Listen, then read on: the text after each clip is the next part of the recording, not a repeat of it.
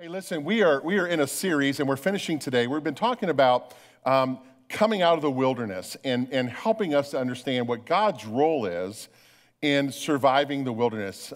First week, I led us into the understanding as we kind of unfolded this this series. I helped us to unfold that a little bit. And what I said was that it really begins with us. It begins with us saying that I am willing to step out and cross the line and step over the line of my safety, but step into the line of God's work and let God do his thing. So it takes that first step of saying, I'm willing to just place my life in God's hands, and by doing that, God can lead me out of the wilderness. The second week, we talked about the importance of community, and I reminded you that it wasn't just one person that was created, but there were two. And out of that, the world became populated, and that was that when God created both Adam and Eve, God looked at creation at that point and said, it is very good. And so we know the importance of community. And in that series, we said that we are confronted with challenges in our lives and through the wilderness. We have to make sure that we're surrounding ourselves with the right people. And the right people, because the people that we associate with, we're going to take on their value system. We're going to take on kind of their character. So we need to be very careful that we are entrusting our lives with the right folks. Week 3, I talked about baggage. I mean, listen, I wasn't talking about taking a trip. I was talking about the stuff that we all have. I mean, no one in this room is exempt from baggage. Your pastor, I'm not exempt from baggage. I probably have more baggage than you have. I just hide it well. But the point is that, how do we deal with the baggage? How do we deal with the hurts, the disappointments, the letdowns, the kinds of things that impact our relationships to make sure that when we move into a new relationship or when we're trying to make a new friendship or maybe even a long-term covenantal commitment of marriage, how we can make sure that we're not bringing all that baggage from our past into this new relationship. And I used the helium balloon and we cut that and we said, God wants us to soar. And we saw that image of that and to just leave our baggage behind. Last week, Pastor Pam talked to us about brokenness. And many of us in the room, if not all of us, we've all sensed some sense of brokenness in our life. And she helped us to understand that God not only just wants us to survive the wilderness, God wants us to thrive outside of the wilderness. So to understand and have our brokenness redeemed and to move forward in the life that God planned. So today we're finishing up and we're going to talk about what we do as we're living in the wilderness, how we take this final step.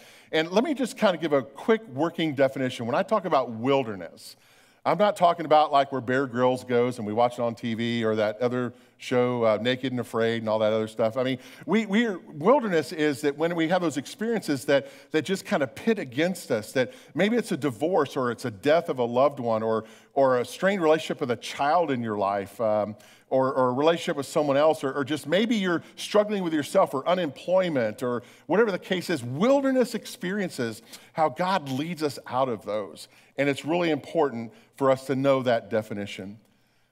Several weeks ago, I really appreciate you all because several weeks ago, I shared with you a dilemma in my family. And my second oldest brother, I have 3 brothers. My second oldest brother, Tom, was diagnosed with mantle cell lymphoma.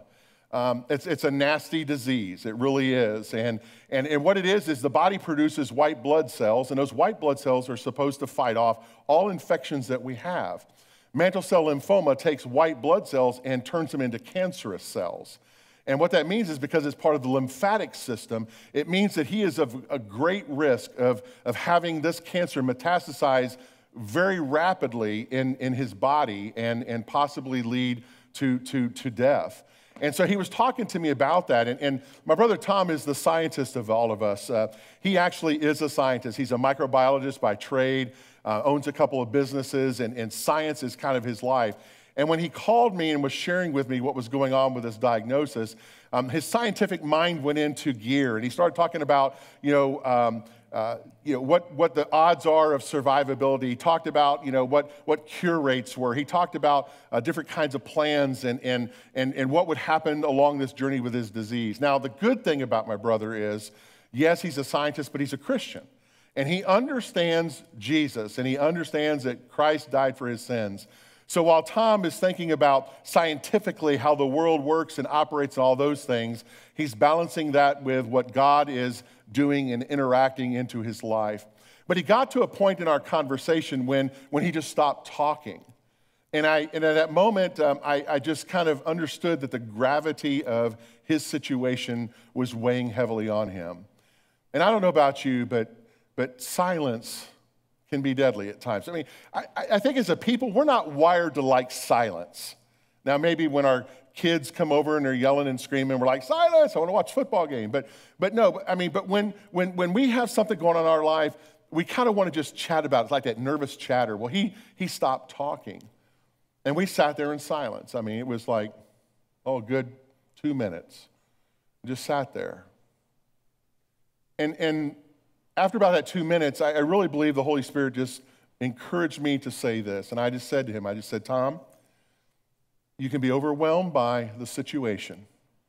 You can be overwhelmed by the reality of what you're dealing with. But brother, you got to just go one day at a time. And so I really feel like that's where we need to be today, one day at a time. So how do we get out of the wilderness? We survive the wilderness one day at a time. And if you think about that, surviving one day at a time, isn't that all we can do? Is any of us, we just have to just look at the day as it comes. I mean, waiting is excruciating. It's not something that we're wired to do. I mean, I have to say that in the situation with my brother, that in this waiting and in this one day at a time, he is learning so much about himself. He's learning so much about who he is as a man of faith. He's learning about God in his life in a different perspective because of the reality of his situation. So as we're talking today about how do we survive the wilderness, how do we wrap this up, it's one day at a time. And here's kind of where I want to lead off with. When God makes a way for us, the way always or generally takes time. I mean, you and I, as much as we think we can't control time. I mean, we can look at our watch and we can kind of doodle around at our job or whatever, but in reality, God is the possessor of time. And God is the one who makes time happen. It is within time that God chooses to operate. And God is the one that during that time who makes things happen. I mean, let's look at scripturally. I mean, you know, it took time. So even the creation story, it tells us that there was a time that God created. Now, some people will argue that are literalists about scripture that 7 24-hour days. I don't think so, Tim. I think, you know, we worry too much about that. And what we need to understand is God created over time. We learn in the scriptures also that the people of God, as they came out of Egypt, that they wandered through the wilderness. It took time, 40 years. It was time. And during that time, God was intervening. God was interacting. God was shaping the hearts of the people of Israel coming out of the bondage of Egypt, going into the promised land. It took time for Jesus the Messiah to come the first time. And the prophets had heralded that message for hundreds and hundreds and hundreds of years. And finally, Jesus shows up on the scene. But it's time. You know, God chooses in God's own time how to handle the situations and help us deal with the situations of our life. But the challenge is, though, is that we're wired for instant gratification. We're wired for, we want it now. We want to make it happen. We want to deal with it. We just want it all now, and we just want to be happy as that goes. So the question that we have as we're looking to come out of the wilderness is what are we willing to do to trust God's timing in all the things of life? And that's really where I want us to be, today. So here's what I've witnessed again and again. Time allows God's healing solutions to be applied to the solution. God allows God's healing solutions to be applied to the situation. It requires time. It requires time for us to access God. It requires time for us to engage in God's love. It requires time for us to feel the presence of God in moments, doesn't it? I mean, some of us will say, it's been a long time since I've felt the Holy Spirit. It takes time. And God is interacting in all of these things. We see throughout that it takes time to experience God's love, His hope, His truth, and His help. But it's time that we need to look at. You know, it also takes time for us to understand because we're not real good. God can say something to us one time and we don't get it.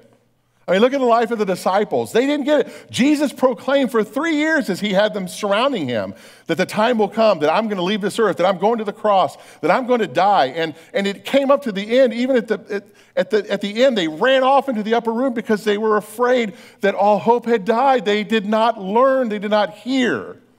They did not understand God's time. Kids are like that.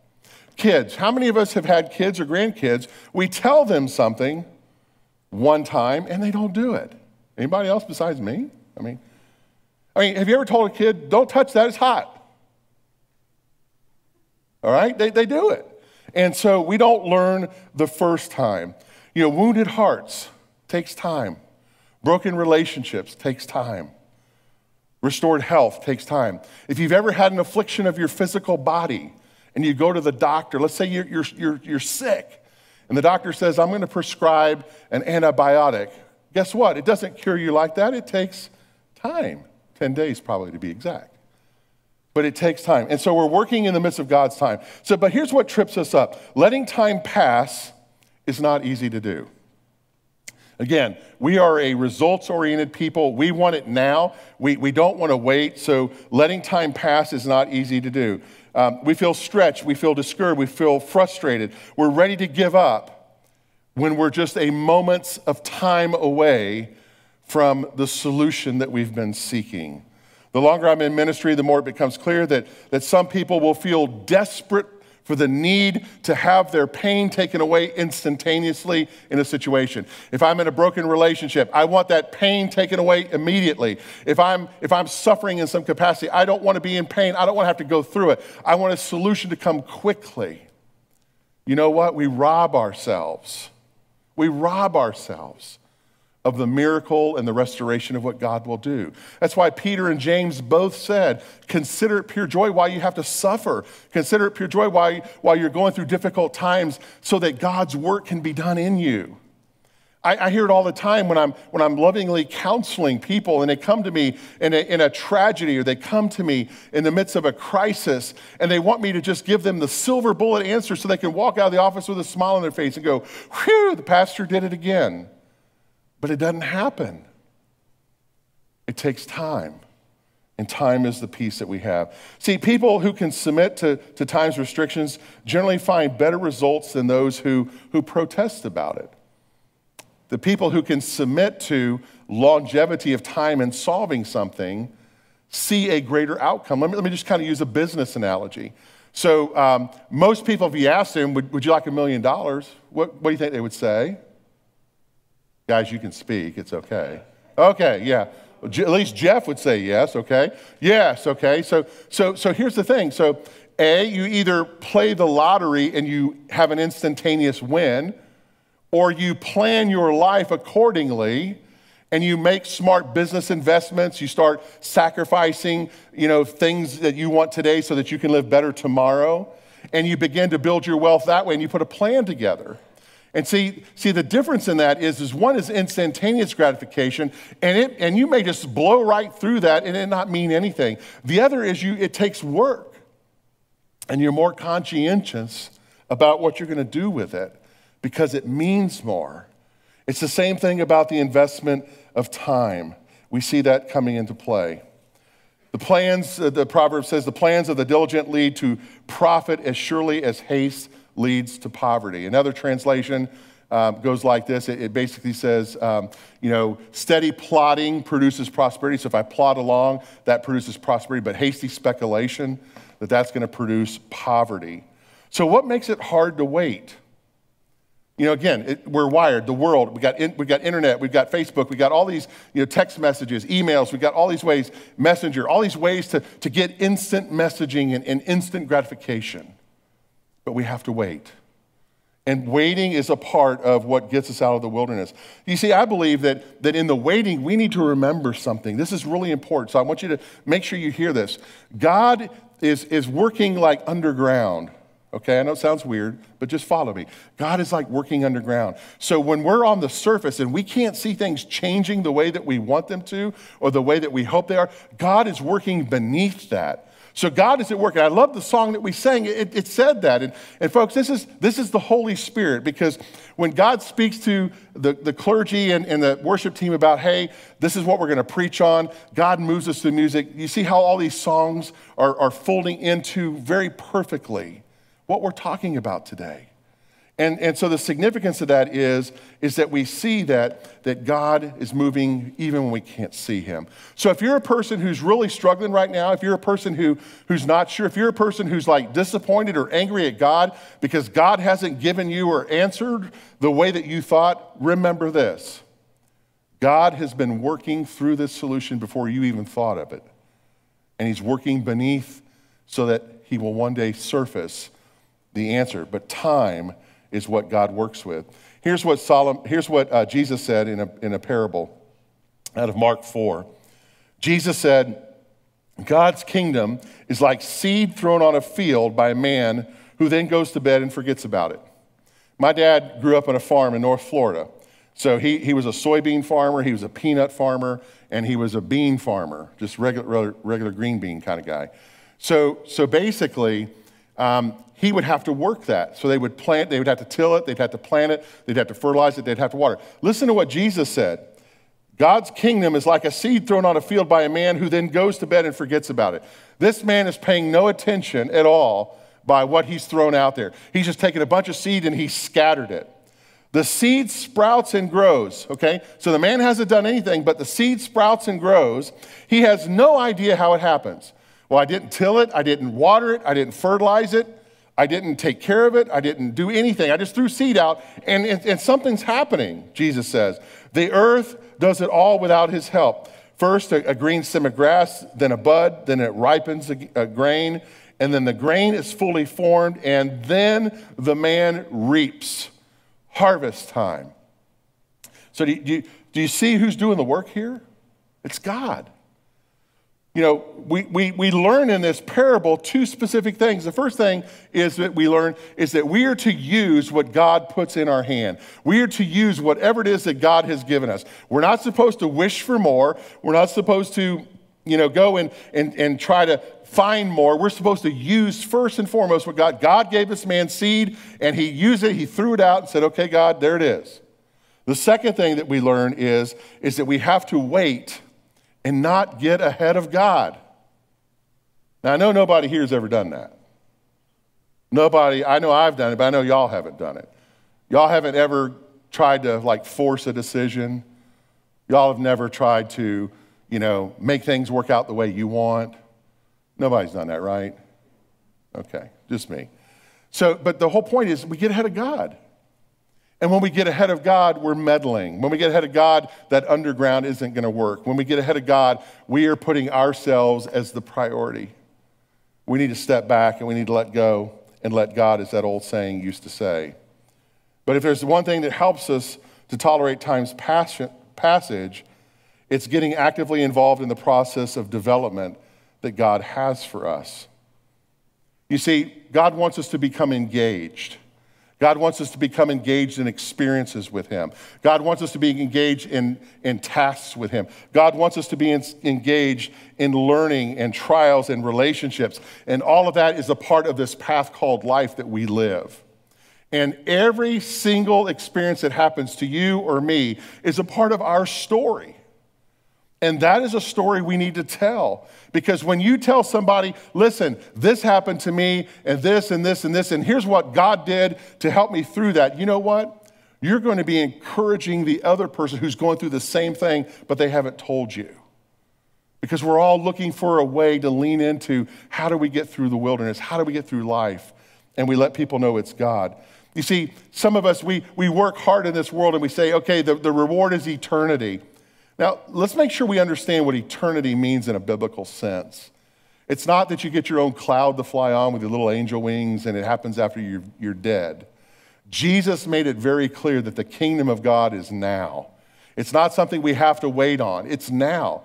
So that's why the work of the church today is so important, because we are doing the work of the kingdom today. Thy kingdom come now. Thy will be done now on earth as is in heaven. So whatever is in heaven, let it be done on earth. Whatever is in earth, let it reflect what's done in heaven. So eternity's definition is we are at a place being with God. So when you walk with God, you're experiencing eternity, friends. You don't have to wait. It's there. It's a part of who you are. But here's the one that really trips us up. Time alone does not heal. Time alone doesn't heal. Now, I'm one who's used that phrase, well, time will heal all wounds. I'll do my radio voice, time will heal all wounds. But that's not true. Time alone can't heal. You see, that's the person who doesn't do anything but just sits there and says, well, God will solve it. Again, James, faith without works is dead. You have an illness. Well, I'm not going to go to a doctor because God will heal me. Well, maybe God, over time, gave an education to doctors and nurses and caregivers for the tools to heal you. And maybe in time, that's what you need to do. But no, I'm just going to wait because God will heal me. We have to be really careful with this. Some people think that all I have to do is be patient and wait, and then God's going to bring something that I desire and just lift it right up to me and deliver it right there. The truth is, time happens in seasons. Not all periods of time are the same, but time happens in seasons. Listen to what Solomon wrote. Solomon says in Ecclesiastes 3, everything that happens in this world happens at the what? Time. Who chooses? God chooses. He sets the time for birth and the time of death. He sets the time for planting. He sets the time for pulling up. So life is filled with seasons. So you and I need to look at that way, that life is seasons. So what are the seasons? Well, the seasons are what? Winter, spring, summer, and fall, right? So winter, what does the winter season do? If you are in a winter season of your life, what do? You are looking at desolation around you, and you're saying, okay, I can't go outside because it's snowy or the weather won't allow it, it's too cold, so I'm going to start doing things to prepare for when good weather comes. I'm going to go out and mend fences, or I'm going to go work on broken relationships, or I'm going to sit down and make a plan so when I can get out into the next season of life, I can start implementing things. That's what the winter season does. Winter is not about death. It's actually preparing for new life. Then we come to the spring season. The spring it's new beginnings and renewed hope. Let's continue to use this metaphor of farming. You plow and you aerate soil. You provide fertilizer, water, and a controlled climate. You wait a little while and you hope. And you're hoping that what you have done now, the plan that you've put in winter, that now you're starting in spring, maybe, just maybe, you'll start seeing things to sprout. And you do. And you began to see things happen. Why did it happen? Because in winter, you put the plan together and you knew that you needed to do that in the spring. Then summer comes, right? This is the season where growth is apparent. You continue to grow, making sure that all the plants that you put in the ground at spring are coming to life. You're diligent to keep going. You aren't lulled into stopping because some good changes started happening last season. Summer makes you keep working at those same tasks, and for ultimately what fall brings, which is the harvest. In the fall time, to continue to use that metaphor off of Jesus's parable of a man throwing seed, and look what happens. It's in the fall that we begin to see fruit come off of the crops that we've planted. The ideas, the relationships, the outcomes begin to bear fruit. And it's there that we then harvest that fruit, and we harvest and use some of the fruit for the here and the now, and we store up fruit for later, knowing that when the winter comes, we have to sustain ourselves to get back through there. You see, time is seasons. Seasons is God. God is time and seasons. And God is the one who moves us out of the wilderness in the season and in the time that is appropriate to his plan. You see, we can be sure of this. We can be sure that as we're walking through the wilderness, that God will deliver. Pastor Pam hit the nail on the head last week in brokenness. God will provide. In fact, when Jesus commissioned the world of the Great Commission in Matthew 28, he says, and I will be with you always until the end of the age. Other translations say end of the times. God's promise is always to be there. So God's timing is crucial. God's timing is true. We're never left on our own. God will always have a way out of the wilderness perfectly timed. Amen?